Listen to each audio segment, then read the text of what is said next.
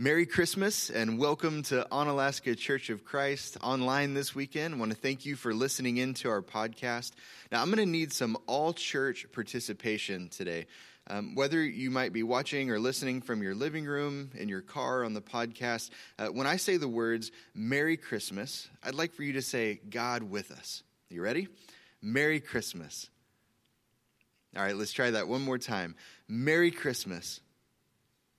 Now, when I say the words Merry Christmas, I'd like for you to say peace on earth. Let's try that together. Merry Christmas. All right, let's do it one more time. Merry Christmas. Well, we are in week 3 of our Christmas message series, and we're calling this series Christmas Catchphrase.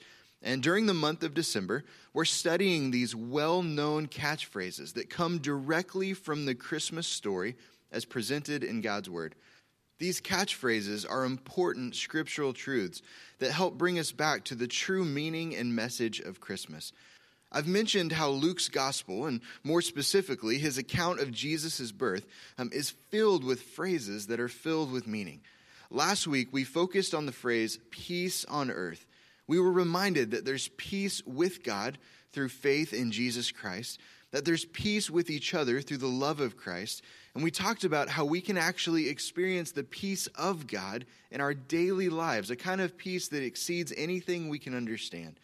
You know, real peace, orene peace, that's the Greek word for peace in the New Testament.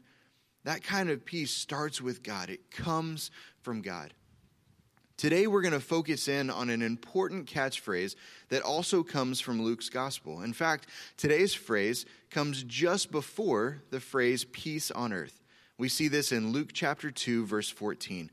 Now, I'm going to read Luke 2, verse 8 through 14. We read this last week, but I think it's important that we circle back around, and then you'll see how we can start to connect the dots, and we'll focus in on today's catchphrase. So Luke chapter 2, beginning in verse 8.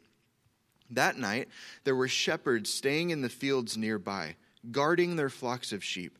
Suddenly, an angel of the Lord appeared among them, and the radiance of the Lord's glory surrounded them. They were terrified, but the angel reassured them. "Don't be afraid," he said. "I bring you good news that will bring great joy to all people. The Savior, yes, the Messiah, the Lord, has been born today in Bethlehem, the city of David. And you will recognize him by this sign. You will find a baby wrapped snugly in strips of cloth, lying in a manger." Suddenly, the angel was joined by a vast host of others, the armies of heaven, praising God and saying, "Glory to God in the highest heaven, and peace on earth to those with whom God is pleased." Today's Christmas catchphrase is the phrase, "Glory to God in the highest." The entire verse says, "Glory to God in highest heaven, and peace on earth to those with whom God is pleased." This is a phrase that we see written on Christmas cards. We sing it in Christmas songs, and we read it right here in Luke's account of how the armies of heaven announced the birth of Jesus to the shepherds. Now, before we take a closer look at this important phrase, I'd like to give you a little context for what we just read.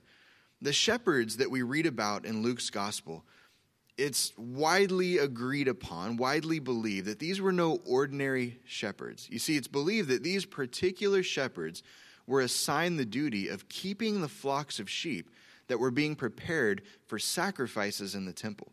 So the sheep they were guarding were used to take away the sins of the people in temple worship.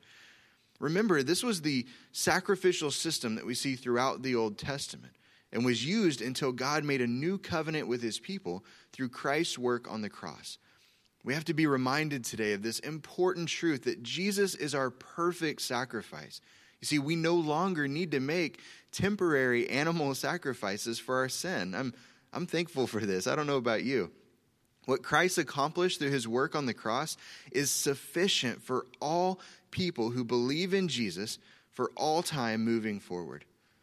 What's really cool about Luke's account is that these shepherds, the ones who were guarding the sheep that would be used as sacrifices in temple worship, these shepherds were the first people to hear the announcement of Jesus' birth. And friends, this was a birth announcement like no other. Let's take a closer look at verses 13 and 14. You'll see exactly what I'm talking about. Luke 2:13 and 14 says, "Suddenly the angel was joined by a vast host of others, the armies of heaven, praising God and saying, 'Glory to God in highest heaven, and peace on earth to those with whom God is pleased.'" The armies of heaven were singing together as a choir. Now, I love music, so naturally my mind wonders what this must have been like. Did they all sing the melody? Were they all singing different parts of the song? Did they use instruments? We don't know any of these things for sure, but what we do know is this. Their song, the words they were saying, was a song of praise. It was worship. This song was also a birth announcement, and this particular announcement began with an angel of the Lord, which was a single messenger. And then this messenger was joined by a whole choir, the armies of heaven, who began to praise and worship God for the birth of Jesus. As they were singing, these are the words that came out: "Glory to God in highest heaven, and peace on earth to those with whom God is pleased." I think it's important to note that these are the words that would have traditionally been reserved for the emperor, Caesar Augustus. So he was the one who'd been designated by the people, not by God, but by people, as the Son of God, the Savior, and the one who brought peace on earth. This is how people would have referred to him. But in this moment, this choir of angels, the armies of heaven, they made it very clear that this birth announcement was for someone who is the true God, the true Savior of mankind. In this moment, they shined the light on Jesus. They gave him the glory, and they worshiped him as king. The word glory is an important word in the Bible. It's a word that we need to be familiar with. In Hebrew, in the Old Testament, it's the word kavod, which means heavy or weighty. So glory is given to that which has great value or worth. And through his prophet Isaiah in the Old Testament, God tells us how important his glory should be to us. Isaiah chapter 42, verse 8 says, "I am the Lord, that is my name. I will not give my glory to anyone else, nor share my praise with carved idols." The psalmist wrote these words in Psalm 115, verse 1. He writes, "Not to us, O Lord, not to us, but to your name goes all the glory for your unfailing love and faithfulness." These angels, on the night of Jesus' birth, raised their voices in worship. They sang, "Glory to God in the highest heaven." These were words of praise and worship, words that we can learn from, and characteristics of worship that we can emulate in our own lives as we worship God individually, as families, and as a church family. And that's what I want to talk about today. I want to take a closer look at this important phrase and give us some practical teaching for how we can learn from the angel's example when it comes to worship. So if you're taking notes, the first characteristic of worship, the first example that we're going to talk about is this: that we should worship God intentionally. We should worship God intentionally. That's worshiping God with purpose. Giving glory to God is something that we're commanded to do. It's something we choose to do, and we're blessed when we do. Our word for worship derives from the Old English word "weorthskip." It's a funny word. I think I'm pronouncing that right. Weorthskip. You hear a couple things in that word. You hear the word worth, and you hear the word worship. To worship is to ascribe worth to something or someone. Now, as sinful people, and we are sinful, we tend to worship things or other people instead of worshiping God.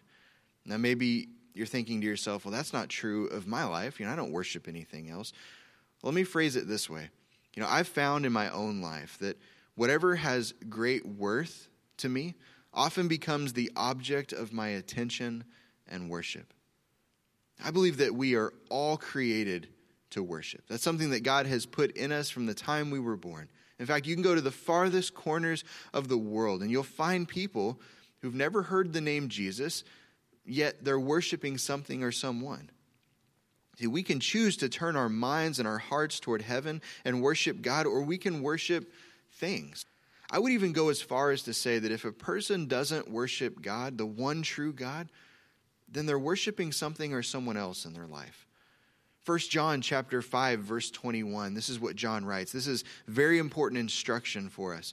He says, "Dear children, keep away from anything that might take God's place in your hearts." Keep away from anything that might take God's place in your hearts.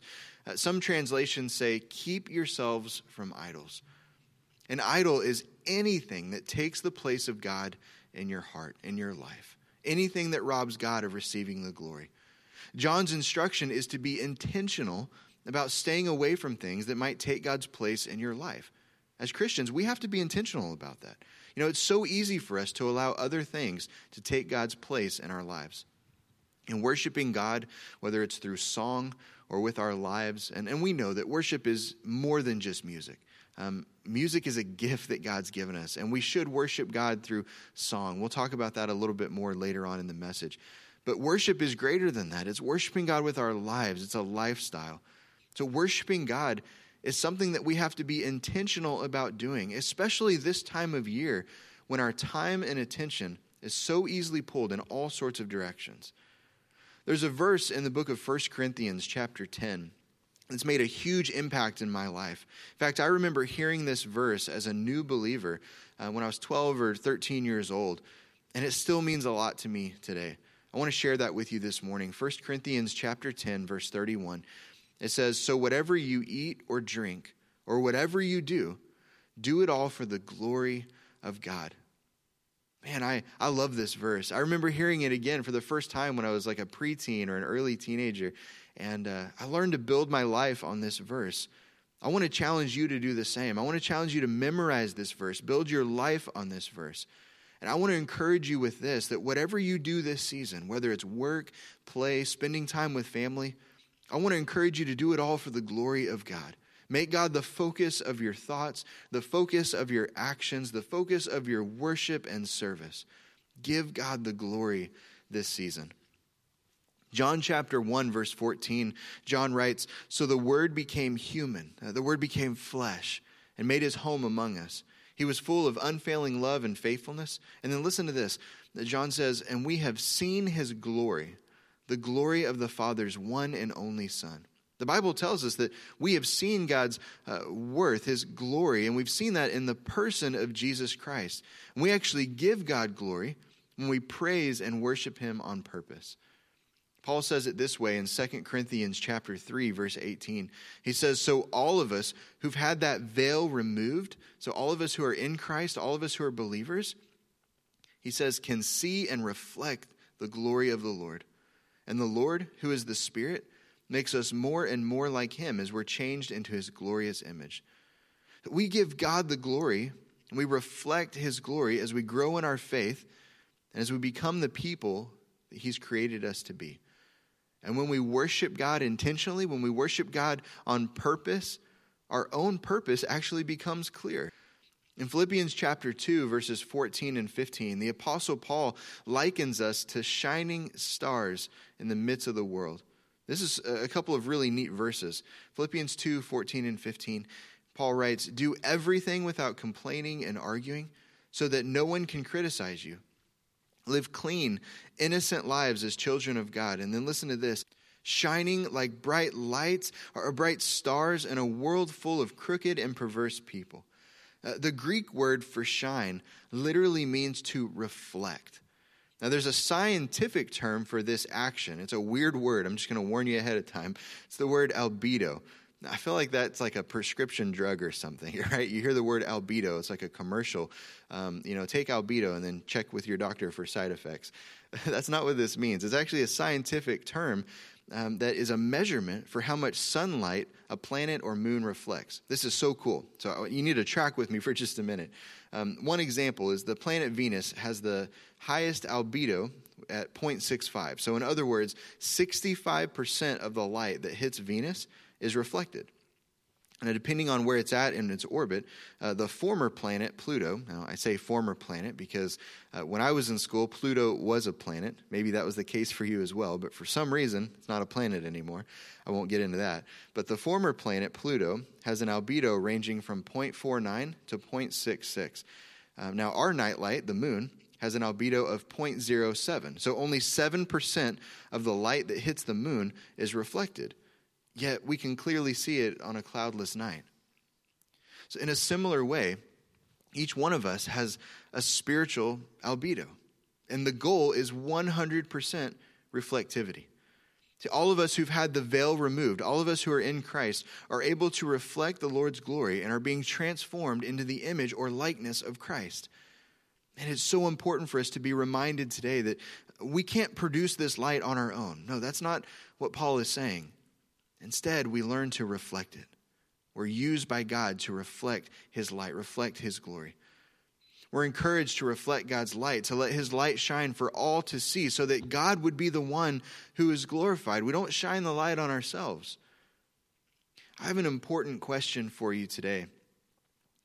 I think in the midst of a pandemic, in the midst of a season like this, as Christians, it's important to ask a question like this. What are you doing right now, this season, to reflect God's light during a challenging time? What are you doing to reflect God's glory during the pandemic? You know, I know a lot of people who are staying indoors, maybe 95% of the time. All right, they're isolating themselves from others. And maybe some of us should be doing this, especially if you're in the higher risk category. But just because you might be indoors doesn't mean you can't be used by God.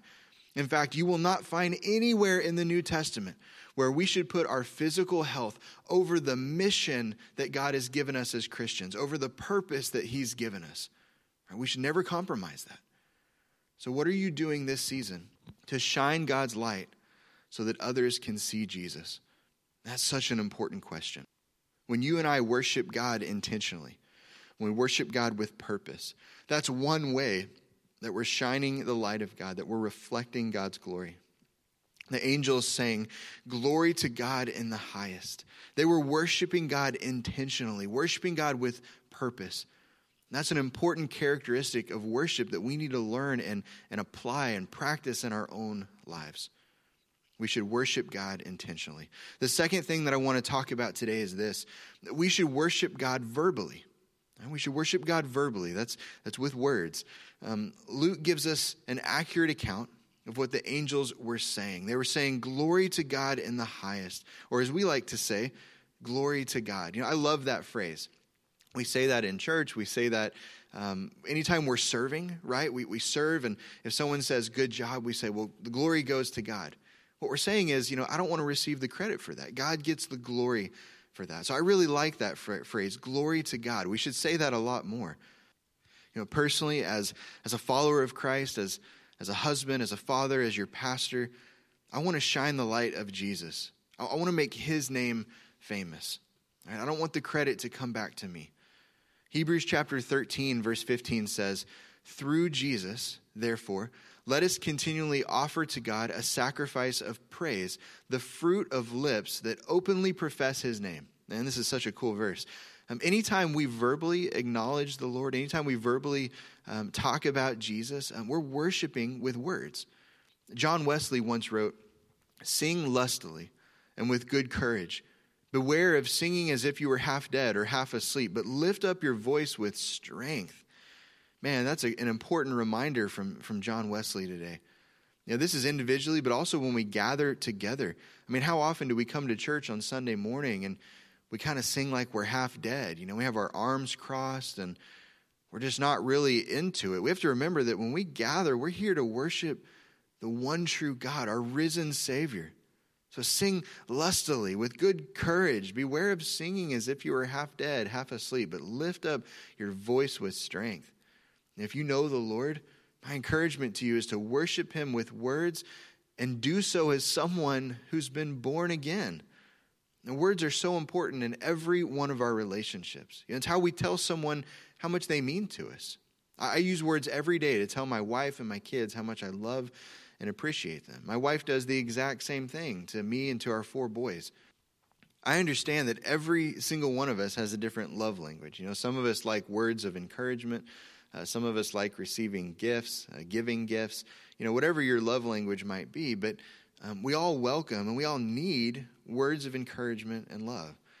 The New Testament writers, they actually put a lot of emphasis on the importance of encouraging and loving one another with words.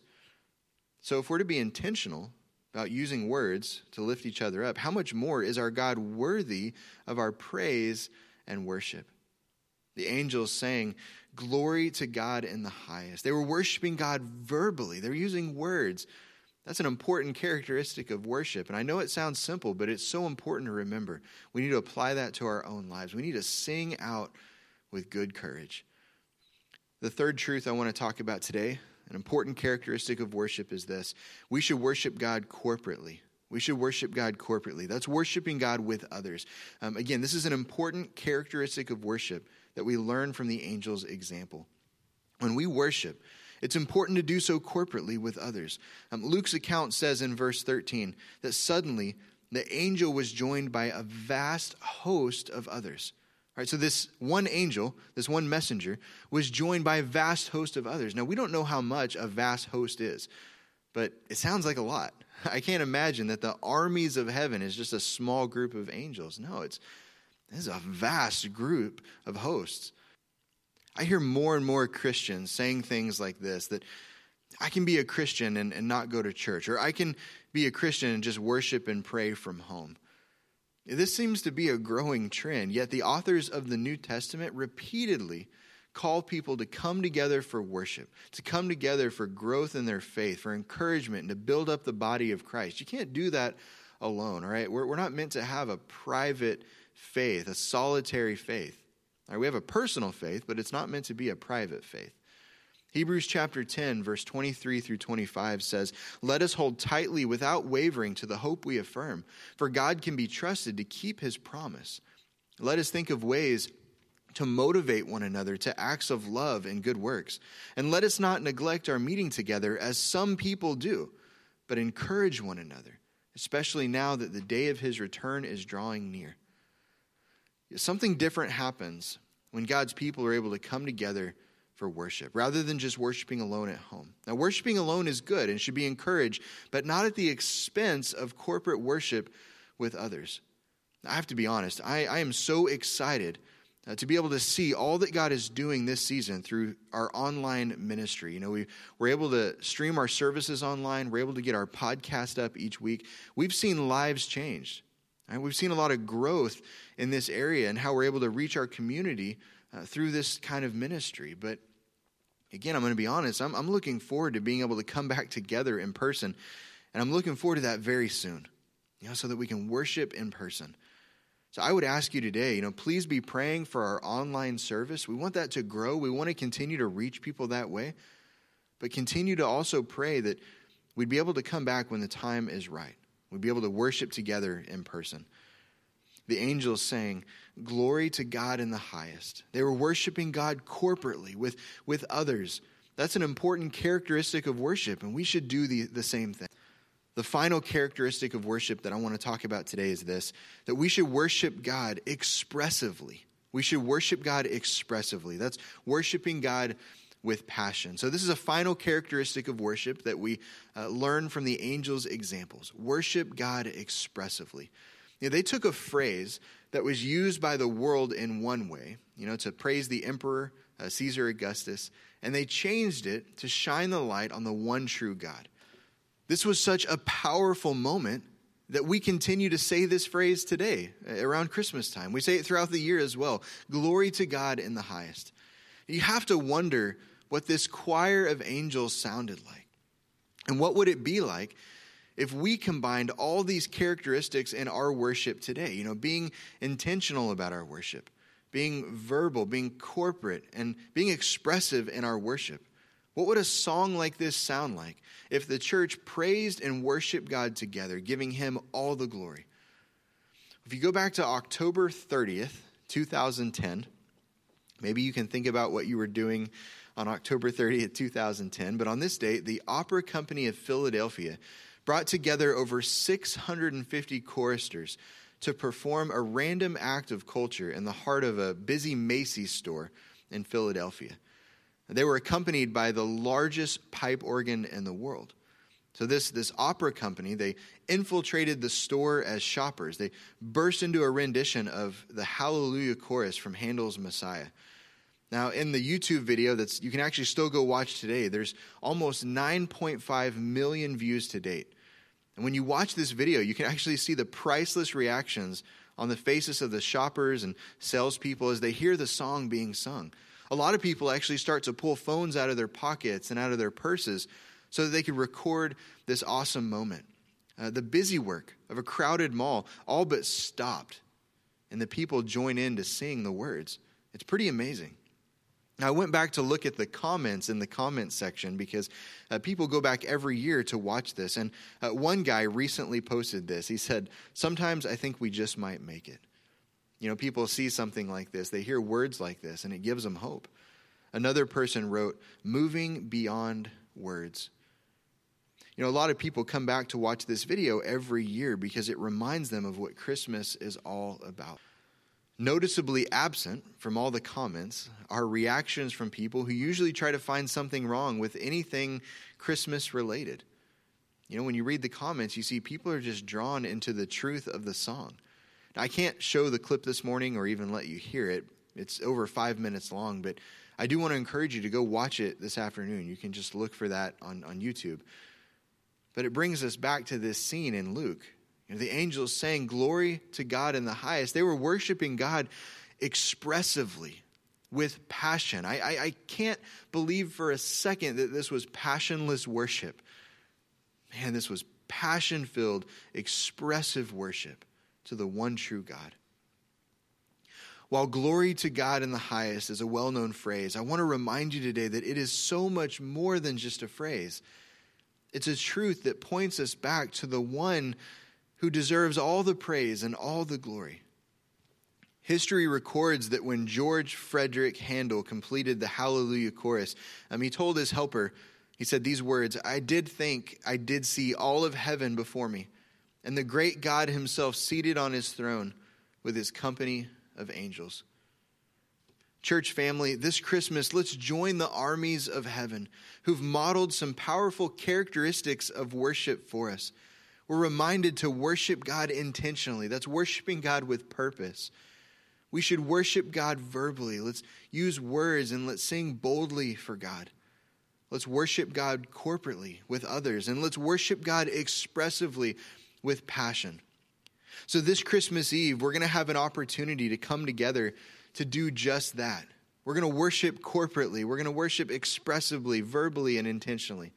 Our theme this year is a classic Christmas. We're going to provide a time for us to come together in that way, to hear the Christmas story told in story form. We'll have an opportunity to take communion individually and as a church family. There's going to be a story for the kids, and we'll have candle lighting as we prepare our hearts for the birth of Jesus, who is the light of the world. I'm excited this year because we have 2 service times, 5 p.m. and 6:30 p.m., and both will be offered in person as well as online. So if you're staying home, you can join us online. We want to invite you and your family, your friends, your neighbors to join us as we worship and celebrate together. So as I close out the message today, when I say the words Merry Christmas, I'd like for you to say, "Glory to God in the highest." Merry Christmas. Well, I wish you and your family a Merry Christmas, and I look forward to worshiping with you on Christmas Eve.